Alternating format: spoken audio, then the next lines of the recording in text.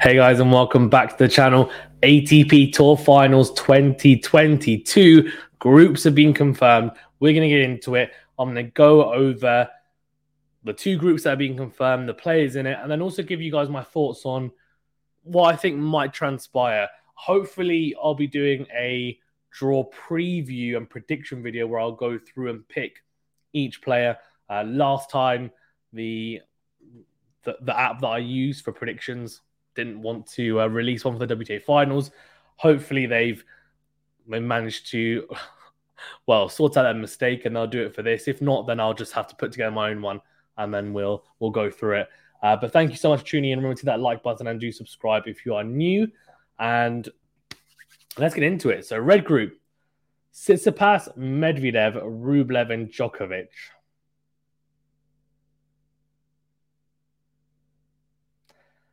Initial thoughts: group of death. Okay.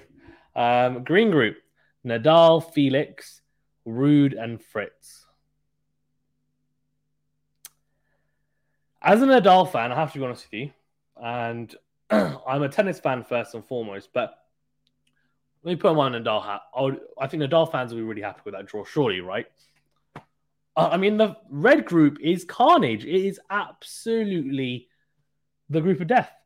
I mean, you could argue, okay, fine, Rublev, not a gimme, but he's not someone that you won't expect him maybe to top the group or come second. But Djokovic, Tsitsipas, and Medvedev. Djokovic, the best indoor player of all time, in my opinion, and just made the final of Paris. Medvedev, now, okay, fine, lost early in Paris. Okay, cool. But then, he's won the ATP Tour Finals before. He's been to the final of the ATP Tour Finals last year and lost to Zverev. He got to the final of Paris last year and lost to Djokovic.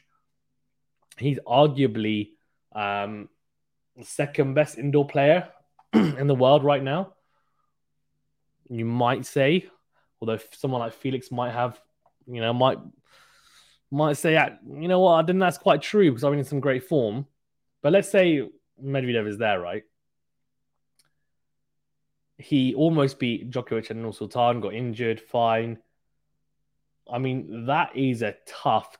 I mean, those are the two toughest players to face out of all 8 players on this surface, indoor hard. Then you got Tsitsipas. Now, Stefanos Tsitsipas has been playing some really good tennis lately, especially indoors. He pushed Djokovic in the semifinals of Paris, took him to a final set tiebreaker. Didn't play a particularly good final set tiebreaker, but you know what? It could have gone either way. It could have. And Tsitsipas has been playing that well. Serve and forehand combination, you know how good it is, but it's been phenomenal in the indoor hard courts. And he's managed to try and utilize the backhand slice in a better way. And he's got better results from it. Still some work to be made on it, but it's helping, that's for sure. Medvedev is, evolving his game. I've liked the way that he's tried to come and serve volley at times. It's not doing it a huge deal, but, before he would barely ever do it. He'd actually, hit a shorter ball into court and then retreat. Now he will occasionally come forward and try and volley and finish with the point there. Andrei Rublev, now I haven't really talked about him in the red group. It's a difficult one because, he is a little bit one-dimensional in how he plays. He is trying to add things to his game, and I get that. He lost to Holger Rune, who obviously went on to win eventually in Paris, so 6-4, 7-5 in the end. Vienna, he lost to Dimitrov, round of 16, made the final of won Hihon even, beating Korda team Tommy Poivashka, so that's good wins there. Lost in the semi-finals on Nur Sultan to Tsitsipas in 3 sets. Fine, okay. So some good results there. Some good results, but we have to remember this is the best 8 players playing against each other currently. His group is horrific. He's got a losing head-to-head, I think, against every single one of those players, if I'm not mistaken. Against Djokovic, he definitely does. Medvedev, he definitely does. I'm pretty sure he's got one against Tsitsipas as well. So this is going to be very, very tough. Like, extremely tough for Andrei Rublev. I'm hoping that he will be fine and like he'll be able to at least be competitive. But I genuinely think it's between Tsitsipas, Medvedev, and Djokovic. I do. The green group. Now, Nadal will be looking at this and thinking, my group could have only got easier if he had a Rublev, Ruud, and Fritz. Honestly, genuinely. Three of the players that he would have really not liked to have seen in his group, Tsitsipas, Medvedev, and Djokovic, aren't there. Felix, though, is the big danger in this group. And he's the most informed player of the group as well. And apart from maybe Djokovic, he is the most informed player. He won 3 back-to-back indoor titles recently until losing to Holger Rune in the semi-finals of Paris. But I have to say there was probably a bit of fatigue coming into play there as well. In saying that, Holger Rune has been playing some really good tennis, of course, beat Djokovic. So that's not to say that's the reason why he won Holger Rune, but I think we've got to factor that in. He's a phenomenal indoor player.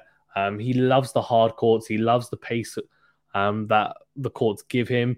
His serving is being pinpoint, and I just think he enjoys the still conditions. He can trust the bounce. He can trust the conditions. He can trust his game, and he has such a well-rounded game, and he's able to transition from defense to attack pretty seamlessly. He's adding to his game all the time, coming to the net, finishing off points, and we've seen his improvements not just on hard court, but we saw at Roland Garros this year against Nadal as well. Pushed him all the way in the last 16 match in Paris at Roland Garros. Really, some will say should have won that. He's made huge improvements this year, and I think he's the favorite to top the group. Honestly, in the green group, Casper Ruud indoors is a interesting proposition, and I guess he showed at the US Open that he can play on hard courts and play effectively. He's made the final in Miami and the US Open this year. The only difference here is that the indoor hard courts do play slightly differently. Of course, they're going to be slightly lower bounce, quicker as well than the ordinary hard court. He lost to Musetti in Paris in the round of 16, and in the Swiss indoors lost in the first round to Wawrinka. Also in the first round to Manar in Japan. And in Korea, he lost in 3 to Nishioka. So I'm going to be honest. I don't have massive high hopes for him because I know the Laver Cup he looked okay against Sok, for example. But Sok, again, is not a top 8 player. But those are very slow indoor hard courts. This is not going to be slow from my knowledge. It's going to be a quicker, low bouncing, skiddy hard court. So I think it's going to be tough for him. He's going to have to really rely on his forehand, make a lot of forehands, and hope that he can really hurt people with the 1+ play, with the serve, and make sure that he is hitting his spots on the serve, really. Returning wise, he'll try and make as many balls as possible, get himself into the rallies, but it's going to be tough because he just doesn't really have the weapons that, say, a Felix has or a Nadal has, or, I mean, Djokovic now has all these different types of tools he's able to utilize as well. Tsitsipas and then Medvedev, of course, is just a ball machine, and he also has the huge serve as well. So I think it's going to be tough for him, but in saying that, he's shown this year that he is a top player. He will try and apply himself, and who knows, maybe he'll be able to upset someone. Maybe he beats Nadal. Who knows? Taylor Fritz. Now, he should enjoy these conditions with his serve. He can serve up to 140 miles an hour. If he hits his spots, this will be, I mean, he could end up looking like a serve bot in these conditions. He lost to Gilles Simon in a very tight 3-setter in Paris. Vienna lost to Shapovalov. Japan, he won. He beat TFO in the final. So that was after being Shapovalov. Got a walkover against Kyrgios, who would have been great in this tournament. But anyway, I think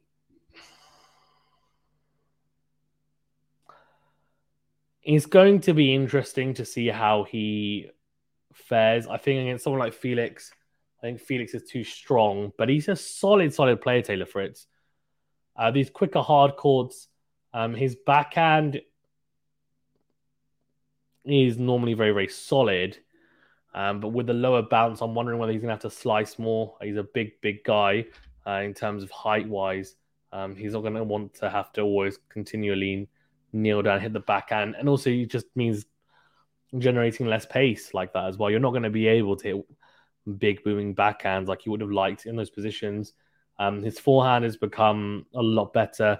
He finds good angles cross court. We'll see how he gets on. And then we've got Nadal. Now, we saw Nadal in Paris struggle in the first round against Tommy Paul and then end up losing. He's never won an indoor hardcourt tournament. And that means, of course, he's never won the ATP Tour finals. If he were to win the tournament, he becomes world number one. Similarly, actually, if Tsitsipas wins, I think it's all five of his, wins 5 matches and doesn't lose. I think if he wins all of his matches as well, he will become world number one as well. If Nadal's runner-up, I think he becomes world number one as well. So, look, I think all of those scenarios are probably highly unlikely. But for Nadal, it's going to be tough. I'm just going to be honest, it's going to be tough. I think he's going to have to just try and play more aggressively than he normally would. He can play aggressively at times. We've seen him serve volley and come in, and I just think he's going to have to flatten out the forehand and the backhand a bit more. And he did it in Australia, to be fair, in large periods. At the Australian Open, he did it, and that's why he ended up going on to win it. It's been quite hard to suddenly just transition from all these different surfaces, and he hasn't played in a while as well, so fine, I get that. But I'm assuming on the practice course he's had a bit of time as well. He should just be saying, you know what, I'm just going to flatten out. I'm just going to have to, and I might hit some errors. I might make more unforced errors than usual. As long as I'm hitting more winners, though, and I'm pushing my opponent back, that's what I need to do. And the biggest thing for Nadal is going to be the serve. If he serves well, he has a good chance in all the matches. If he serves badly, it's going to be a massive struggle on this surface, because your serve shouldn't be a liability on a fast indoor hard court. You should be hitting aces. You should be hitting a high number of first serve percentage points won as well. And then his return was interesting as Tommy Paul. He was stepping up more. He obviously ended up losing the match in the end, but he lost, to be fair. The second set was a tiebreaker. If he'd won that, he would have won the match. So, and up until that point, he was returning almost to the baseline, and it was working, right? Up until that point. The big question is going to be, does he try and adopt that against a Felix or Ruud Fritz? Now, against a Felix, I don't think he can afford to. I think Felix serves too big. I think he'll have to go back. Same with Fritz. Against Ruud, though, maybe he does.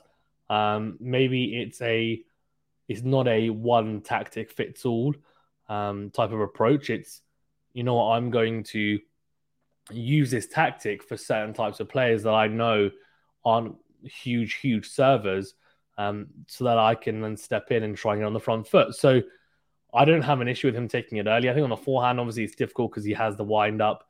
Even on the return, it's quite difficult. I think he needs to give himself a lot of time on it, and it ends up being quite late on the returns at times. Yeah, I think he should be fine. On that. So we'll see how he gets on. Yeah. So in terms of my early predictions, I would go with.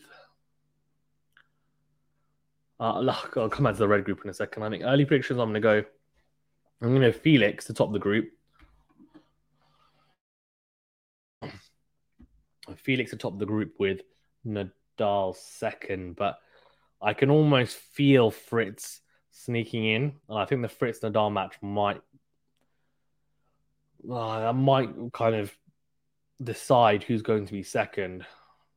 Genuinely, bar back Nadal. I think maybe there's a bit of scar tissue between Nadal and Fritz for Fritz, given they lost to him in the Wimbledon semi-final, and Nadal obviously had that injured shoulder or abdominal, even, so he wasn't even serving particularly quickly. Fritz still ended up losing somehow. So maybe he has that advantage to Nadal. Although Fritz had beaten Indian Wells, but that was a longer time ago. Tsitsipas, Medvedev, Djokovic, Rublev. Now, I don't think, again, I'm not saying this because I don't think he can do it, but in my opinion, if I was to pick someone, it wouldn't be Rublev. So I'm going to go. The biggest thing here is, can Medvedev and Tsitsipas beat Djokovic and vice versa? I'll go Djokovic to top the group with Tsitsipas second. These are my early predictions, by the way. So that would mean a Djokovic Nadal Djokovic Nadal semi, Tsitsipas Felix semi, and I'd go Djokovic to beat Nadal in the semi, Felix to beat Tsitsipas. Then we've got a Djokovic Felix final.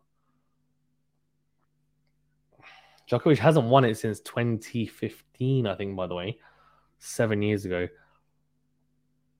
None of these, well, Tsitsipas and Medvedev won it recently. Final Djokovic Felix. And I'll go Felix. I'll go for another random winner in quotations because it never seems to be Djokovic or Nadal or say Federer or someone really obvious. In recent years, it's kind of been one of Zverev or Tsitsipas or Medvedev or someone who's not a slam winner. So I'll go Felix to win. But let me know your thoughts anyway. These are my initial predictions. We'll do a proper little sit down where I go through tactically each match as well. And I'll do previews for each match, hopefully, as well, as I'm feeling a bit better. Thank you very much, guys. Stay safe and well, and we'll see you in the next video.